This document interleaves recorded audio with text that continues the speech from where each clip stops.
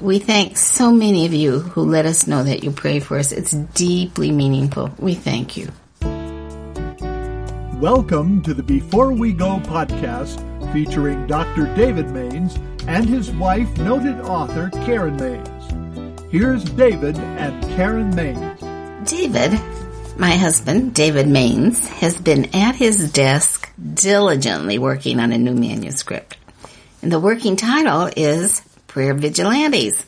Subtitle is A Self-Appointed but Critically Important Role. And I haven't as yet heard this chapter, so along with you who are listening, it will be as new to me as it is to you. As a young minister, I read a great deal about times of authentic revival. I don't recall what prompted me to do this, but accounts of spiritual awakening in our land deeply interested me. I found it fascinating that these outbreaks of new spiritual life all seem to have their own distinct personalities. How did what is called the Second Great Awakening, 1790s and the early 1800s, differ from the original Great Awakening, the 1730s and 40s? What could I learn about outstanding revival leaders such as Jonathan Edwards and George Whitefield? What was positive and what was negative about the accompanying revival movements on the nation's frontiers? Was it true that many of today's major colleges and universities had their beginnings in seasons of spiritual revival? Was it fair to always saddle revivals with emotionalism? And what was the difference between revival meetings of the past and today's evangelistic crusades? Certainly I desired that revival would mark me personally, but if I could also experience a moving of the Holy Spirit as part of a larger group, say a congregation, that would be an answer to a long-time prayer. To be present in a setting like what took place in the States in 1857 and following was almost too much to request of the Lord. But it didn't stop me from asking. I almost envied people like Dr. J. Edwin Orr, who could tell me and also write of times the Lord touched his ministry in a way that couldn't be explained except as the supernatural hand of God at work. I considered myself fortunate that I was befriended by him and by other significant individuals who wrote and or spoke often on the subject.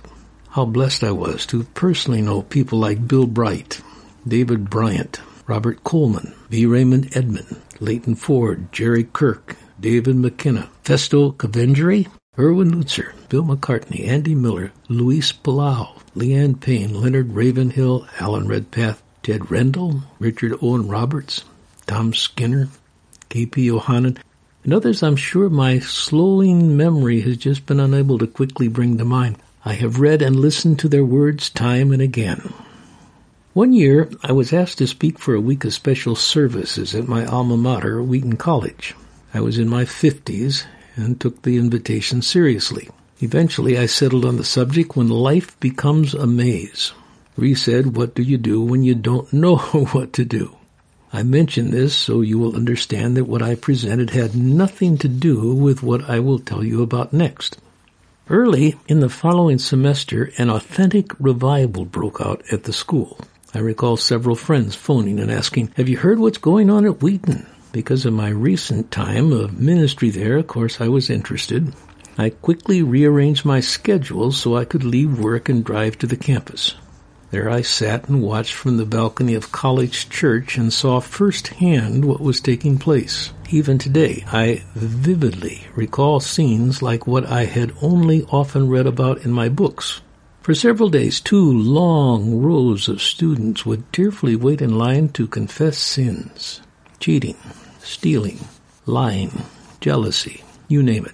When finished with what the person had to say, the young man or woman would leave the elevated platform area and walk down the side steps to the open section on the main floor before the seating began. There they would be spontaneously embraced by 6 or 8 fellow students, most of whom came out of the audience, and lovingly and quietly prayed over. It was beautiful to watch. There were many tears shed of both sorrow and joy even while the disclosures continued from the podium area. These meetings had not been advertised. There wasn't a crowd of onlookers that responded in any way to the students' comments. Pictures weren't taken for newspaper articles. There was no preaching, at least not during any of the sessions I attended. The few times there was singing, it seemed to almost begin and end spontaneously. In fact, no human personality appeared to be in charge. If anything, the mood was somber, like this was carefully protected, a holy place, but then it was also often joyous. I'm confident this was not something these students waiting to make their confessions wanted to do, but it was as if each one had personally and lovingly been informed by the Holy Spirit that you need to get in line. In spite of the fact that everything was orderly and without a hint of hysterics, would you believe it started to frighten me? Yes, I was drawn to what was happening, but I also had a sudden urge to leave and go back to work. Why? Because my office represented a safe place for me. I mean, what if the Lord made it clear to me, David, you need to get up there in that line and wait your turn? That day, I came to grips with the fact that for God to shine his spotlight on anyone would be a scary thing. No wonder that church splits so often accompany times of authentic revival. No Christian is perfect. What if the Lord clearly points out the sin in your life? Such a disclosure would make anyone most uncomfortable. The truth is that some yield to such promptings, while others stubbornly resist. I'm glad that despite that initial impulse to leave, I chose to stay and open myself to whatever the Holy Spirit might want me to hear. Sharing an earlier experience might help explain my mixed feelings about sensing God's presence. The following is what I call a short and silly tale. Subtitle, A Prayer Vigilante Asks for Favors Usually Reserved for Those More Experienced. In the decade of my 40s, I had known an occasion when God drew very close, but the encounter had been quite terrifying to me. Attempting to better understand the heart of Jesus, I had requested that he allow me to see my world through his eyes and or to hear what was going on through his ears. I had read about others making such petitions, so a prayer of this kind was not original with me. In fact, I had repeated this request any number of times.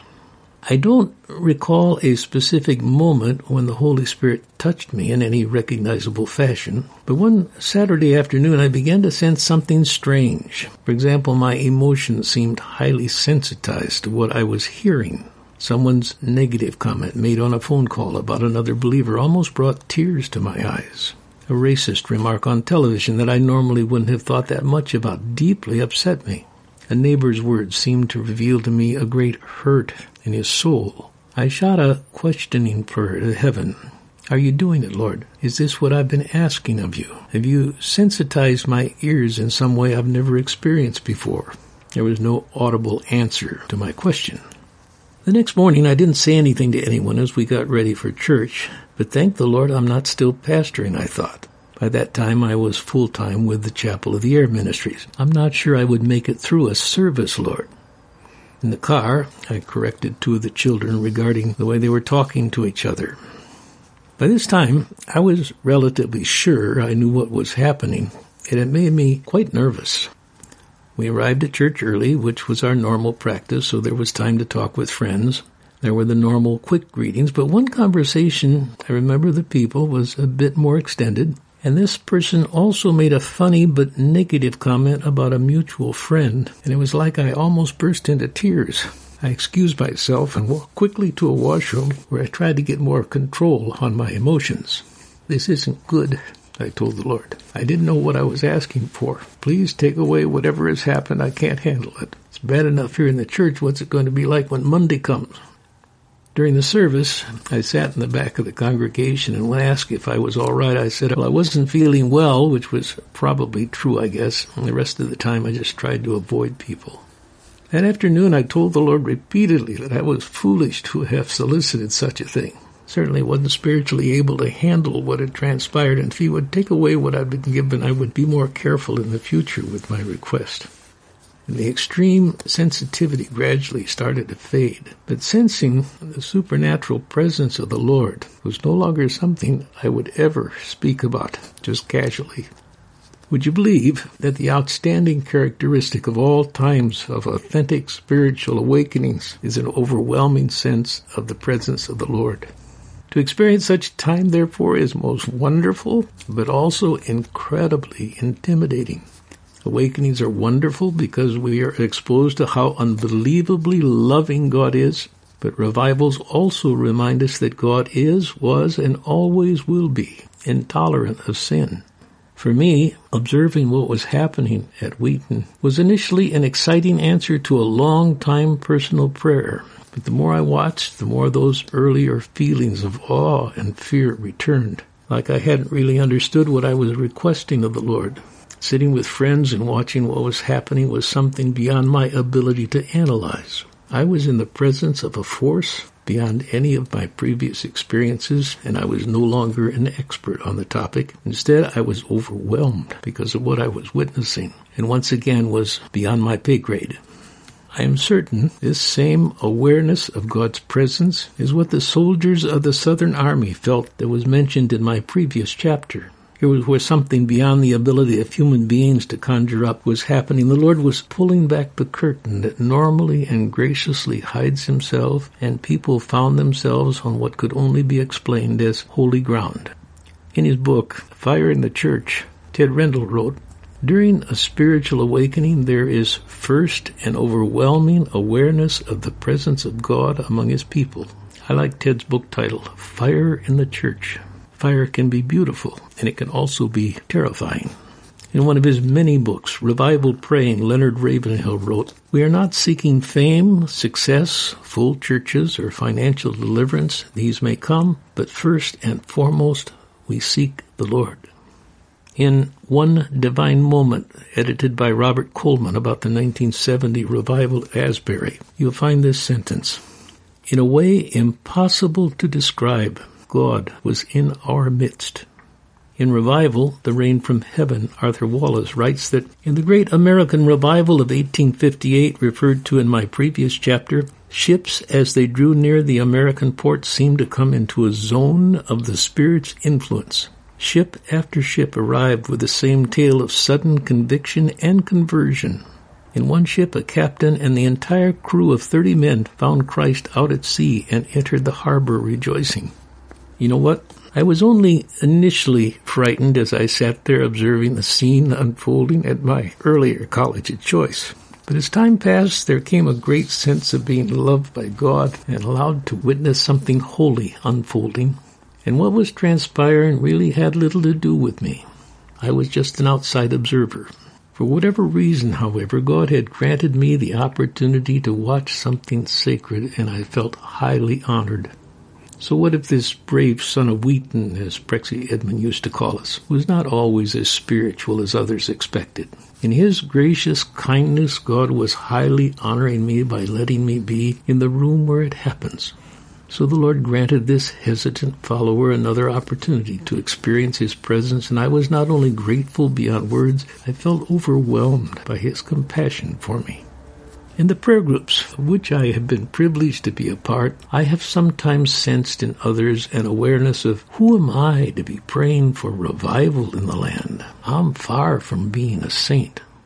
Let me just write that prayer vigilantes are imperfect people, often intimidated by the fact that revival is always marked by an overwhelming sense of the Lord's presence. This picture of revival on a college campus is much smaller in scale than the previous chapter's report about the national and even international revival that began in 1857. Be that as it may, whatever the setting, the same sense of the presence of the Lord will always be revival's outstanding defining factor.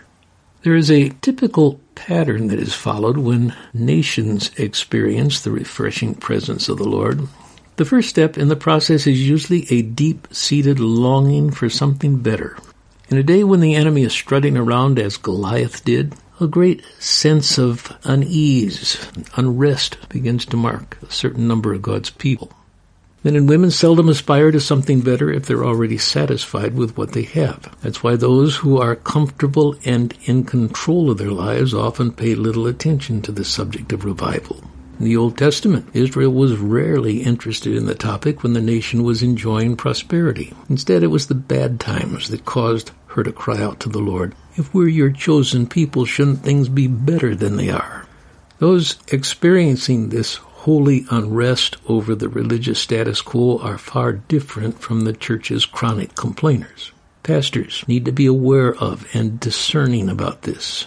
The complainers are a drain on any congregation, but the restless ones can be the key to future revival. Like several godly women in Scripture, they're crying out, "Don't let me die barren, Lord." This is what the first revival prayers sound like when God begins to work among His people. In a day when evil is blatant, certain of God's servants must carry the burden of an intense spiritual dissatisfaction. Has this been happening to you? You're greatly troubled that our American society now influences the church far more than the church influences our American society. You bemoan the fact that so few believers' lives are characterized by spiritual victory. Your concern for revival in your church, town, or country have almost become compulsive. Yet sometimes, when you get up to preach or teach, you feel so ineffectual. It's as though no matter what you say, it's not going to be enough. Of late, you don't know whether you'll make it through the solo, the youth meeting, the sermon. All you really feel capable of doing is sobbing, "Lord, have mercy. Lord, have mercy." You almost wonder whether you're having a breakdown. Maybe you're working too hard. Are you overly sensitive to sin? Well, consider the possibility that what you're experiencing is this deep sense of dissatisfaction. All across the country, there are believers having trouble holding back their tears. They identify strongly with Jeremiah's feelings as he thought about the sins of his people. "Oh, that my head were a spring of water and my eyes a fountain of tears." They find themselves waking in the middle of the night, troubled about the future of their communities, their nation, and the world. They're not confident that their skills are adequate to help turn things around.